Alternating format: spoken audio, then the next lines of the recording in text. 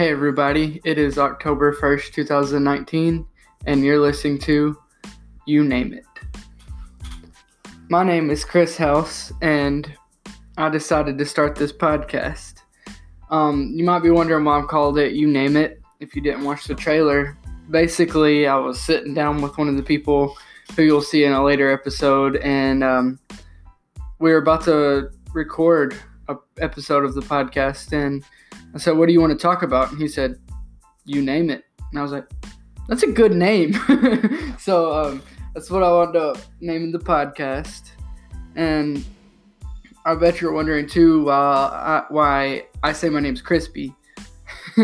That might be something that pops in your head pretty quick. But basically, my name's Chris. And somewhere about middle school, I'm graduated now. I'm in my freshman year of college. Well, it's a trade school, so it's not really college. But somewhere about middle school, I wrote my name down on a test, and I started PY. So it would be Crispy. And it just kind of stuck, Some people claim that nobody calls me that, but whatever. You can think that. That's cool. But basically a little bit about myself. I went to private school. It was the goodest thing that ever happened to me. All the way from kindergarten till I graduated. And really, see what it was a branch off. It was kind of like associated with the church I went to. I went there since I was 12. I was raised in church, I'm really involved in church, and I every once in a while they have me up there and do little sermonettes, I played basketball for that private school. That was a big part of it because I was really into basketball for a couple of years, and that's like all I did for for a little bit. I fight, like Brazilian Jiu-Jitsu and stuff. More on that in a future episode. And you see, I actually recorded the second episode first, and that's why I keep saying the future episode. I just mean episode 2. Because it was weird, because y'all knew more about the podcast than I did whenever y'all were listening to episode 2 and whenever I was making episode 2. I'm a volunteer firefighter, but I'm still in training, so, I'm not really a firefighter yet. I'm able to respond to fires. I haven't yet, and I've been voted in and stuff, but I'm just not fully qualified for everything yet. I can't drive the fire trucks. I can't go into a house while it's burning, stuff like that. But that's definitely a good experience. I recommend that everybody, as far as the fighting did, I recommend that everybody does some kind of fighting or some kind of sport in general. Sports are really good, not just it's not just entertainment if you're doing it, because it can also teach a lot of good character traits and stuff. And for me, I used to be way too into video games. That's all I would do, I didn't want to do anything but play video games. And I would do that 24/7, all day, every day. And that's all I did, until I was about 12 or 13, and I decided to start playing basketball. And so what I'm trying to say is I would have had no social skills. I don't have great social skills anyways, but I would have had no social skills, I would have been healthy at all. There's a lot of stuff that sports can help you with. I wouldn't have had as good of character as I do today, because I've never been a bad kid, but I do a lot of what makes me who I am is stuff I've learned from sports, because you can actually learn a lot from sports. There's you gotta have both sides, you gotta have some of your nerd side, because I feel like that's good too, because for learning. But then you also, I do recommend everybody do some kind of sport.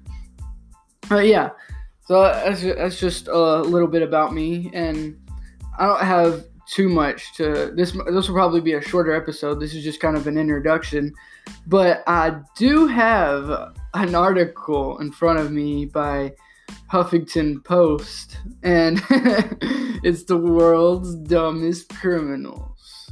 Let's see. There's an art thief has no idea how to hide things. Let's do that one. Let's see what HuffPost has to say about this. I don't know if there's a difference. It's HuffPost specifically. I don't know. I'm pretty sure it's Huffington Post, but I don't know.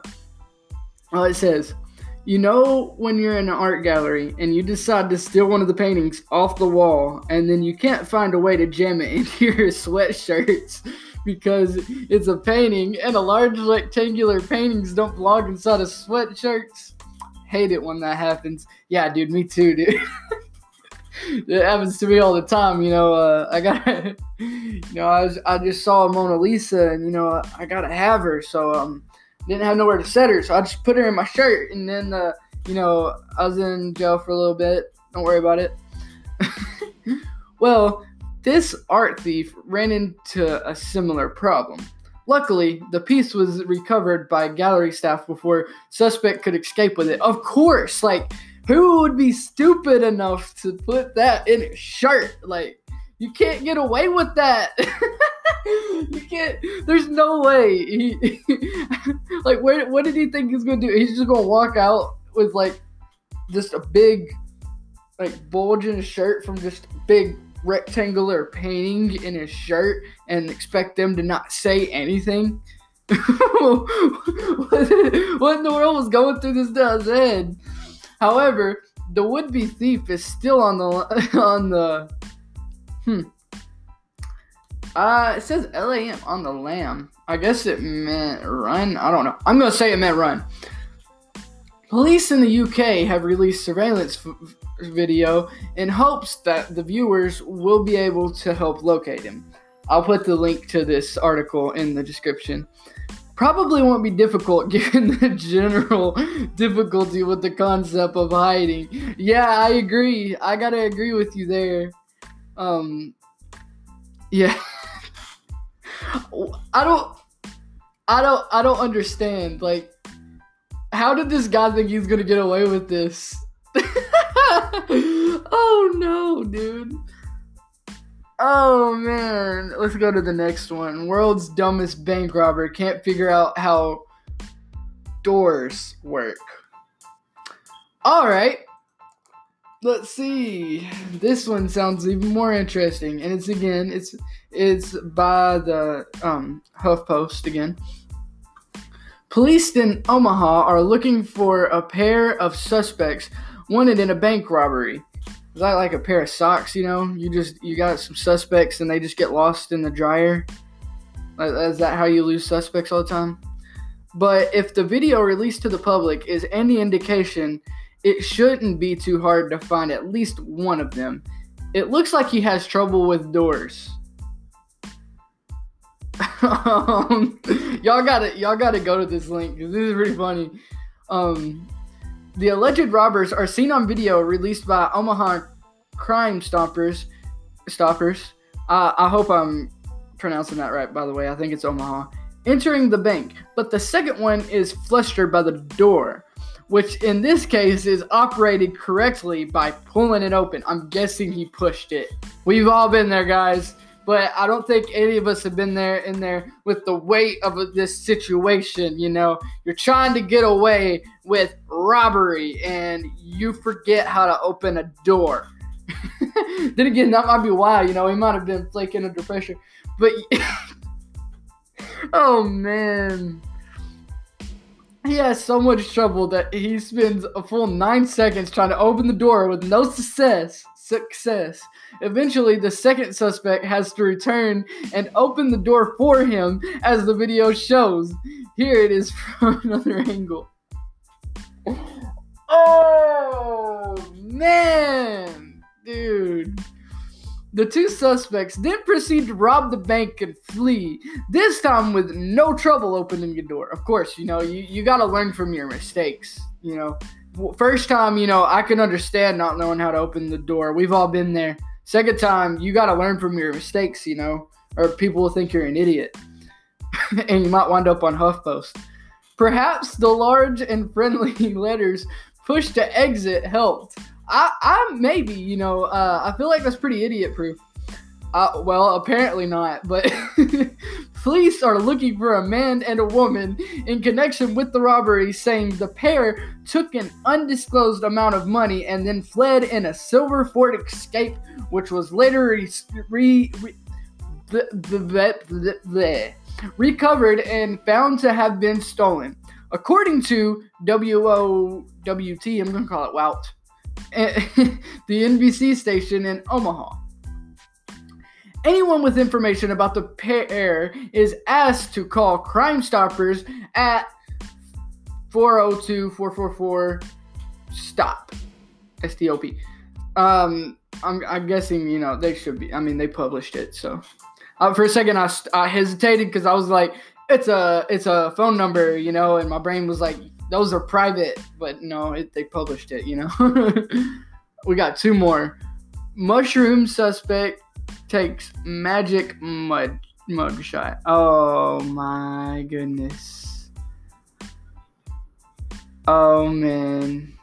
I'm not gonna read through this one. I'm gonna leave a link, but you need to see it because the picture is the main part. Oh, and here we go. Florida man. Florida man has world's greatest criminal alias ever. Trust us.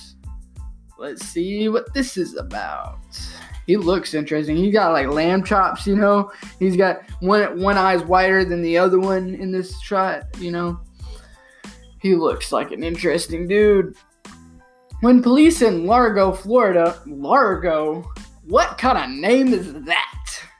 The governor, he was like, so we got this one city and we keep having idiots there, and we really don't like this city, and we're having trouble with this city,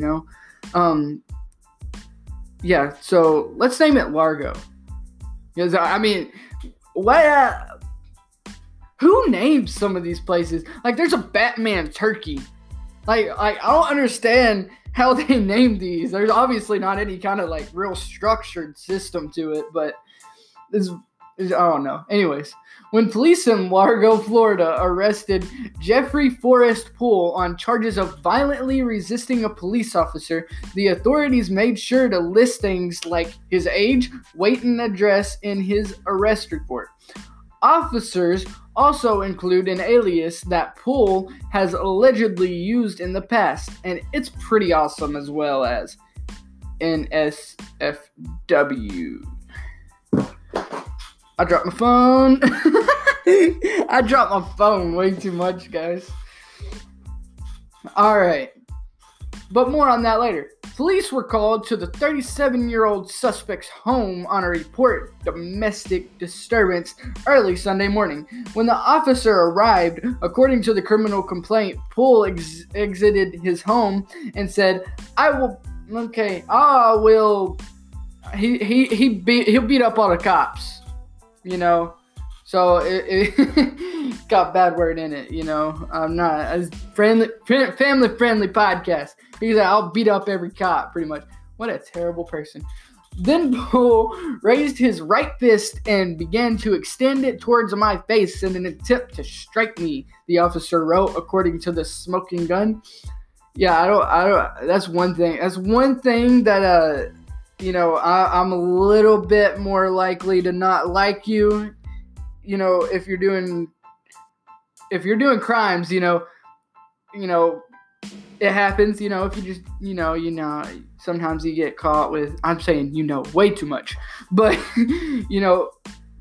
I just said it again, but, like a kid in my class, he was on drugs a long time ago. Now he's clean, but stuff like, you're gonna beat up a cop and stuff. I don't like that. It's a little bit higher on my list. I guess you can call it a pet peeve, but it's a little bit more serious than that because it's a cop.